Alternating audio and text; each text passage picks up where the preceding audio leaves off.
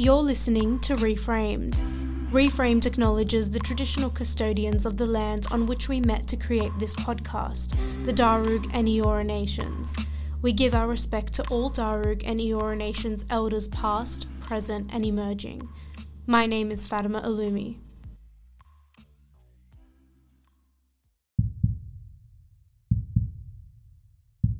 African gangs running riot, terrorising, robbing, wreaking havoc. We've all seen the news reports, heard the stories. I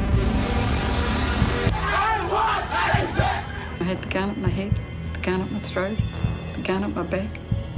4 teenagers alleged to be members of an African gang. Some of these young people are behaving like street gangs. Charged with being part of what police have called African gangs, carrying out snatch and run robberies. Political debate around African Australian gangs. The violence unleashed on communities. Police denied African gangs even existed. Of fear.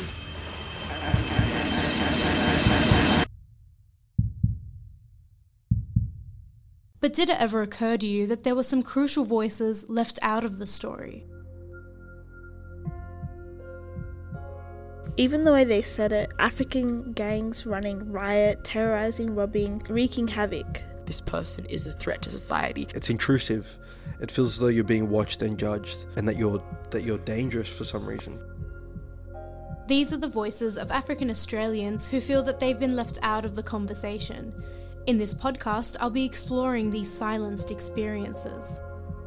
People crossing the road if they do see you because they get afraid of you. But I was like, maybe they might come to me and just rip off my scarf or push me, and I got a bit nervous. I remember just wanting to get out of there as soon as possible. People were shifting their bag from one arm to the other arm when I'd walk past. White people terrorise me every day. They've terrorised my people.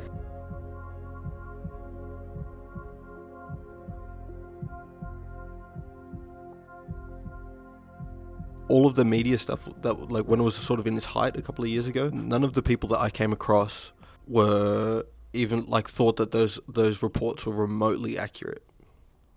And I think that's alarming. But African Australians have found their own voice to hit back at the negative media stereotypes. I say, were slaves taken from Africa, or were people taken from Africa and turned into slaves? Hold my breath and gather them all. I piece your picture back together. I won't let myself forget you. When I refer to African Australians, I'm talking about a diverse group made up of many different cultures and countries originating from Africa. Despite this diversity, I'll be grouping them together when referring to how they're racialised in Australia as a community. But before we dive into the main issue, let's put it all into context. African immigration to Australia has particularly increased since the 90s.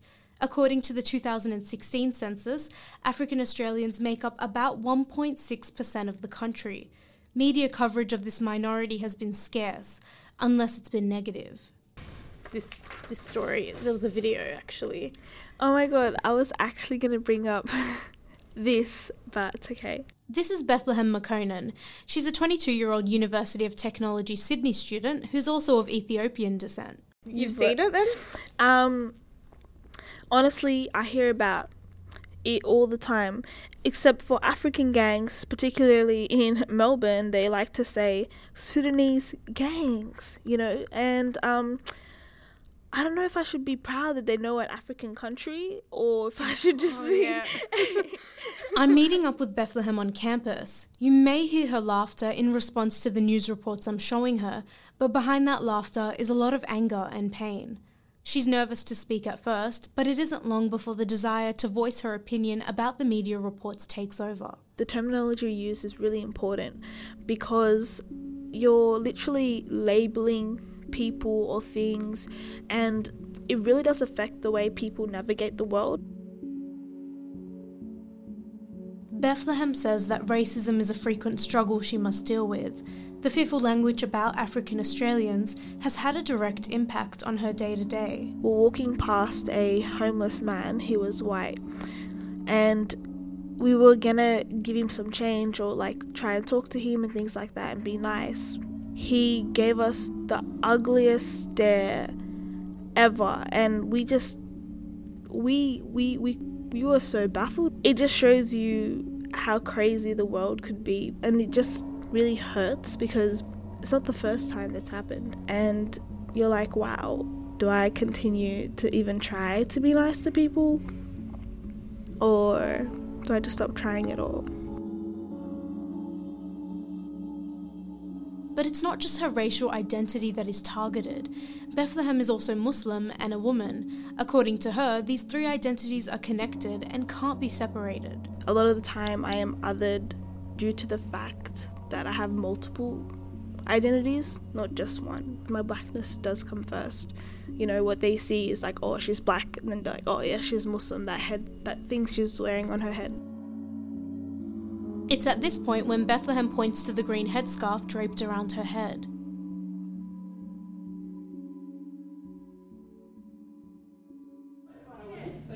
Really? What were you going to say? What he said. Say in your own words. Bethlehem is also the president and founder of the UTS African Society. I attended one of their events, a Zimbabwean night welcoming students to come and learn about the country's culture and rich history. Zimbabwe is a South African country with an estimated population of about 16.5 million people. Bethlehem feels that the misconceptions about African diaspora in Australia are partly due to the ignorance surrounding African countries. Through our events, people have been able to get together, meet other Africans on campus, learn more about our culture, and the fact that it is so diverse and multifaceted. It's not just Africa. There's 54 countries. Let's get to know a bit about them, you know. Despite being a self-proclaimed introvert, Bethlehem seems to thrive at these events that celebrate different African cultures. I was there talking about, we were discussing cultural appropriation and the difference between cultural appreciation. So if you guys want to input what you guys... As more and more people arrive, the vibe is cheery and fun. And it's not just African diaspora who have come along. There are people from a diverse range of backgrounds eager to come and learn about Zimbabwe. Which tribe was the native people of Zimbabwe? Guys, don't give it away, please. You guys have a moment. Bethlehem and the rest of the society are dedicated to changing perceptions about Africa on campus. In terms of the misconceptions they have about Africa, it is really disheartening because I see Africa as home. You know, I see completely opposite to what people say. They say it's just famine. I'm like, no, there's so much food. It's got the best food. I don't know what you're talking about. The African Society is not only a place where UTS students can learn about the diversity of the continent, it's also a safe haven for other minorities of African descent. I thought, you know, give us a space to come together, socialise, and also sort of create those connections where you feel comfortable, you know, a space that you actually can say, hey, I'm not othered, you know, there are people that look like me. Despite the growth of the African Society since it was formed at the start of 2019, Bethlehem still doesn't quite feel like she belongs.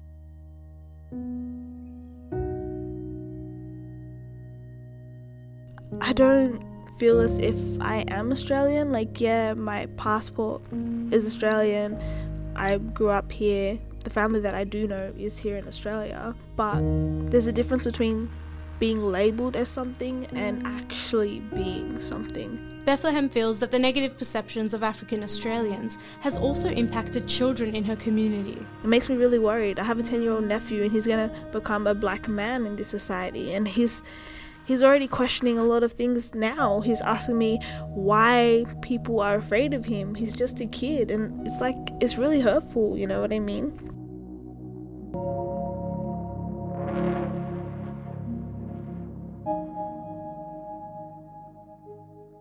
I need to get a better understanding on how the stories of gangs impact public views of African Australian men. So I decided to chat to 26-year-old Gavin Adnan Weber. His background is part South African and part Turkish.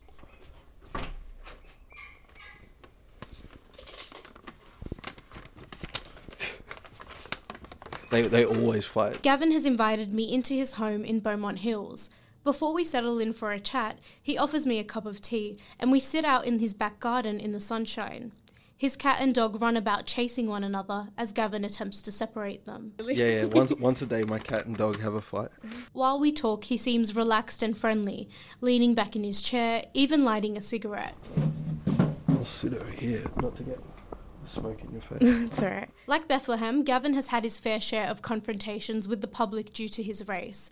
One particular incident that stands out for him was when he was playing soccer as a teenager. I tackled this guy and the ball's gone out, and as we're both getting up off the ground, he said, like, "Get off me, you black cunt," and then pushed me in the back.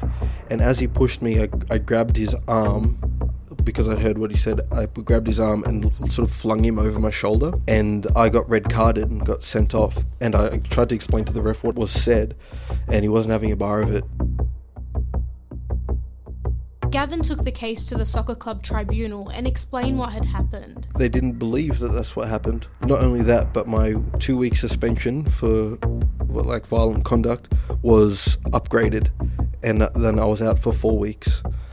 It was a tangible moment of speaking up and getting shut down and then reprimanded for speaking up. So yeah, it hurt a lot.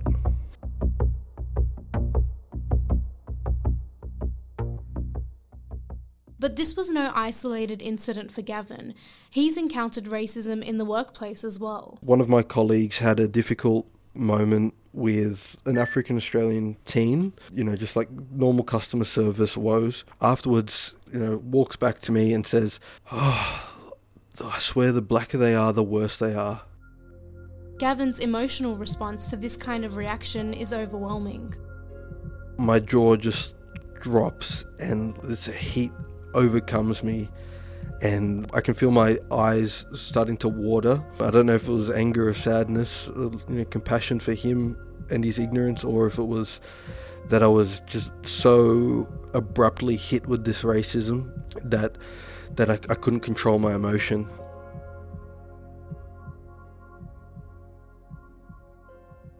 For Gavin, control over his identity is crucial, and he does this through poetry. I am human. I am hurting, and that's okay. My potential has no limit, for there are books to be read, and there are books yet to be written. It took 3 years for Gavin to pluck up the courage to perform his poetry on stage in front of a large group of people. Right now, performing in front of me, he is at ease. Each step, however small, is in the right direction. Have no doubt in yourself, for your mother's love and your father's stories have embedded in you a sincere conviction. In front of a bigger audience, he feels a thrill. I won't let myself forget you. Foolishly, I sat up and searched my skin for the remnants of your presence.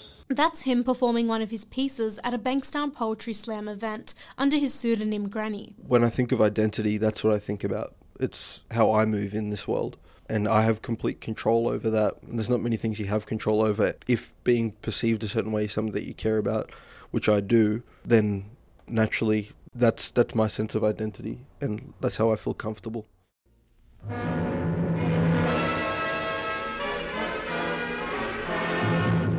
Demonstrations against the South African government's strict apartheid policies flare into shocking violence. At Sharpsville, an industrial township, thousands gather outside a police station in protest against new laws requiring every African to carry a pass at all times. The crowd refused to disperse. But Gavin recognises the luxury of self-expression, particularly in light of his father's lived experiences of the South African apartheid. One of my drivers for wanting to express myself is because of the stories that I heard from my dad in South Africa and not being able to express himself in a way that he wanted to. Having your identity stifled is problematic.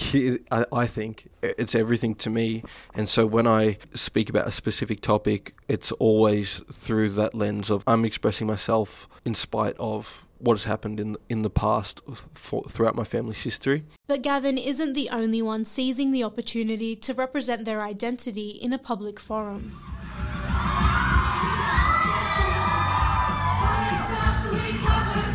22-year-old Somali-Australian student Miski Omar has always harboured a passion for performing on stage. But it wasn't until 2018 that Miski joined the University of Sydney Arts Review, and she's enjoyed unleashing her creativity on the stage in 11 productions since. Ready? Ready? Ready? 3, 2, 1, go! This is Miski's final arts review of the year, and she's making the most of it by letting her bold and comedic side shine. I sit down with her in one of the rehearsal studios at the University of Sydney, and it isn't long before she has me in stitches. Yo, they wanna know Miski O, chillin' with Fatma O. There's no doubt that Miski is a charismatic young woman.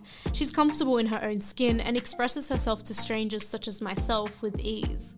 So you're in like a cast with 18 other people who are just as dramatic as you, and you get to like play games and explore ideas and just be out there working with people on scripts and skits and like meshing your two humours together and then coming up with this beautiful like skit at the end. It's so rewarding. It's just so thrilling. Miski has taken me into her world of theatre productions. We sit in on a rehearsal as Miski recollects warm memories of running lines and skits in this very studio. Yeah, we'd usually rehearse here, and it's got like a beautiful long mirror, and it's got like kind of the timber floors, so it gives you that very studio vibe. Whenever we'd rehearse here, especially towards the end when we'd do like the dance numbers, it was like really incredible because it just kind of feels like it's an actual show. The University of Sydney Arts Review hasn't always been so diverse. In fact, Miski's entrance onto the stage as the only black Muslim woman has actually encouraged more people of colour to step into the spotlight in the last year. Arts Review's been very white, for lack of a better term, for a long time. It was never Miski's intention to join the university theatre scene. It was actually her friend Kevin who urged her to join Arts Review, a traditionally white-dominated space. Because he is Chinese Australian, and he was in Arts Review before, and he's like, they're funny, and it's good. He's like, but it's like, there's no people of colour in the cast. And he's like, I'm going to be in the show, and I'd love for you to be in the show because I think there's so much humour and other things that could be explored that are not being explored in Arts Review that I think me and you can bring to the plate. In 2018, Miski and Kevin were the only people of colour in the show, but 1 year later, up to 50% of the cast are from non-white backgrounds, and it's added new perspectives into the mix. Like, I was playing the Somali song, they were just like so fascinated, and I was sitting there like,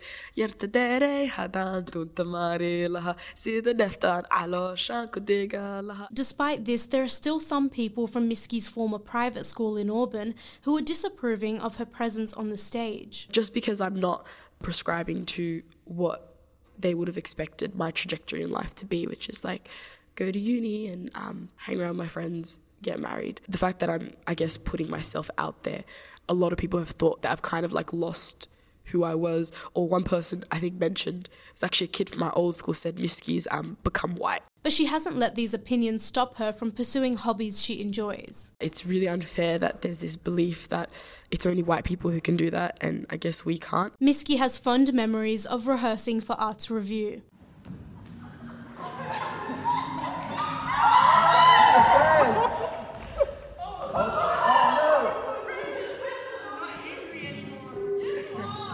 But starting out as the only black woman on the cast has made for some interesting situations. Finding that a lot of your sketches do turn towards just like black jokes and ebonics and rapping and a certain type of character is quite interesting. It's just something I've noticed where I've been kind of a bit nudged towards a certain direction. But Miski doesn't associate her experience with the African-American experience of the transatlantic slave trade. My parents had come from Somalia. They left in the 80s and came to Australia in the 90s. But a lot of people who are African-American, all they know is the fact that their history that they can count back 400 years ago is being basically subjugated in America. Despite this, Miski says there are a lot of Australians that tend to forget this distinction. I've heard stories from other friends who are like, would be like, do you think maybe you could be like, hey girl, go to be like, hey girl, what's up? And the person's like, I'm literally born and raised in Blakehurst. I don't even know how to say hey girl. When I chat to Miski, she is all smiles, and it's clear that she doesn't shy away from the spotlight. This is in spite of negative attention that she often receives due to her race and religion.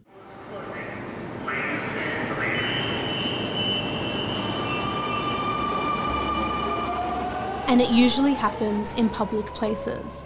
Overt racism would be like at the station where someone would be like, oh, go back to AK4, you effing towelhead or whatever. Or like someone would like look at me in like the toilet, like and be like, oh, like, yeah, your people coming to this country doing that. But like that's stuff that I just walk away from.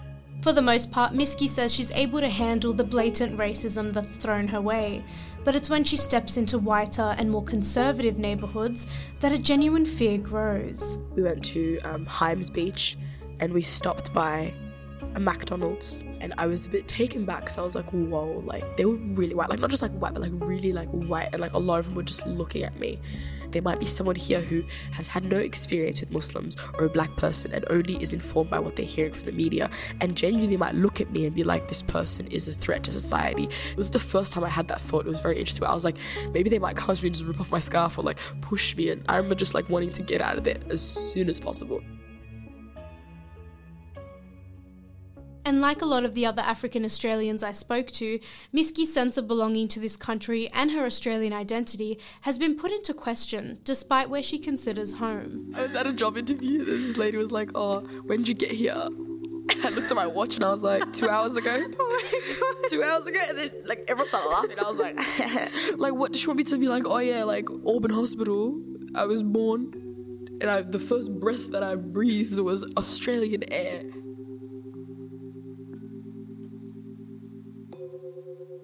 Creativity is common in this diverse community, but there are some who are taking visibility to the next level.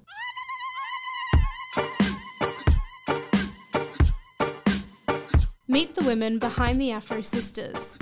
They're a group of women who have come together to create their own production company for a web series.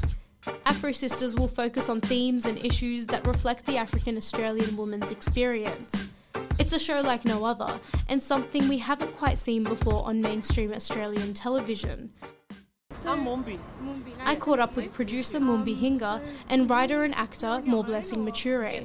We want to try and clear some misconceptions about us, and you know how we get grouped as people they act in the same way, and you know sometimes people look at you based on your skin color or hear you and they already form an opinion. That's Mumbi speaking. She comes across as cheery and friendly, and combined with More Blessing's wit and sass, the two are quite the dynamic pair. More Blessing has high hopes for the series. We'll end racism probably by like episode 3. I'm pretty sure. Their creativity flows through, and the passion emanating from them both is crystal clear. You don't always have to wait for someone to create that platform for you. You can actually do it. We did believe that we had the power to do it, and you know that's why Afro Sisters came to be. Mumbi believes there is a lot more room for improvement on how black women are portrayed in the media. I know I've seen a lot about gangs and refugees in Africa who need donation, but in terms of African women, generally there is nothing that's shown, and it's actually not there. So let's bring something to be seen. The purpose of Afro Sisters is to try something different. It's the truth. It's what our lives are like, and not everyone is the same. And your experiences are our experiences. You know, we go through relationships, crises in our lives. We have fun just like everyone else. So we actually want to bring a story that does not exist. Maria Makeba. No. The series is scheduled to hit the screen sometime in 2020, but in the meantime, there are a couple of bite-sized teasers introducing the 4 main characters. Maria Makeba. Nah. What? Hi, hello, good morning. I wanted to say confident, hardworking, you know, like they can count on me. Hi. Ayo, you know you are a very beautiful girl. Thank you, Auntie. More Blessing feels that it's important for them to use their platform to differentiate between the experiences of African Australians and African Americans. Our history in this particular continent isn't transatlantic slave trade, it's migration, it's asylum seeking. There's a different narrative there, and we want to add that to the dialogue. A key part of the African Australian experience for Mumbi and More Blessing has been not being seen as Australian at all. In Australia, people get surprised to see a black person dishing out an Australian passport. And I think doing our own narrative is also a way of, belonging to Australia. We're in Australia and we want to be seen as Australians, even if we look or sound different. They think we're all Margot Robbies and Liam Hemsworth. Yeah. Just like 25 million of them. Oh, and also like a sprinkling of like Crocodile Dundee people, but that's it. So what role does the media play in national belonging and racist attitudes? Chris Masiku is a University of Queensland academic who runs an on-campus support group helping African international students deal with negative attitudes directed towards them. He seems like the right person to pose the question to. When we're referring or talking about blackness or Africanness or African Australianness, there is already a strong, well-established racial framework in which people of a certain skin tone are expected to act within. The media in some way are just basically mirroring and exacerbating something that is deeply entrenched. Chris Masiku doesn't think the media coverage has changed public attitudes. You can't draw a strong, direct causal link, but what you can draw is that once again it brings to the foreground negative, fearful, racial concepts about black men from Africa or men of darker skin tone from Africa. But not everyone shares Chris Masiku's views on the media's impact. CEO of African Media Australia, Clyde Sherradi, has a different perspective. Because people in Australia don't always have the opportunity to meet Africans, they get all their information about Africans in mainstream media. They tend to be affected by that negativity. And Clyde Sherradi says this impacts all areas of an African Australian's life. When Africans are viewed in a negative connotations, it means that opportunities, whether in employment, education, housing, or many other fields, will be limited because some people, either consciously or unconsciously, may develop some sort of bias. One of the interesting parts of chatting to the African Australian community is discovering the differences in perspectives. 25-year-old Ishmael Saboni was born in Sierra Leone and grew up in Sydney. When I chat to Ishmael, it's clear that unlike some of the other people I spoke to, he hasn't experienced much racism. And when he does receive the occasional negativity, it doesn't faze him. I'm dressing especially during winter, homeless, wearing baggy clothes, and anytime I'm walking on the streets, people are very wary. They might be, giving you a bit more room to walk past. They might be, clenching onto their purses a bit more. I don't really care, you know what I mean? While he's most comfortable in Australia, Ishmael has never harboured the desire to belong anywhere. So it doesn't bother me at all. People are people at the end of the day, you know what I mean? There's racial stigmas towards every race. Despite this, Bethlehem feels that belonging is a daily struggle for most people of colour in Australia. But isn't Australia a multicultural country? Bethlehem would say otherwise.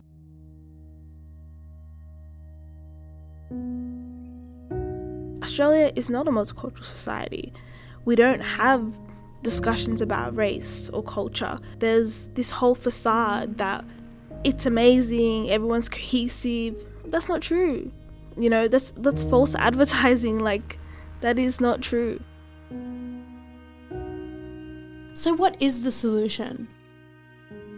We need to be able to have these open discussions. If we don't have the discussions that are necessary, such as race or culture, I don't know how they expect everyone to be able to come together and become Australian. Because in reality, what does it mean to be Australian?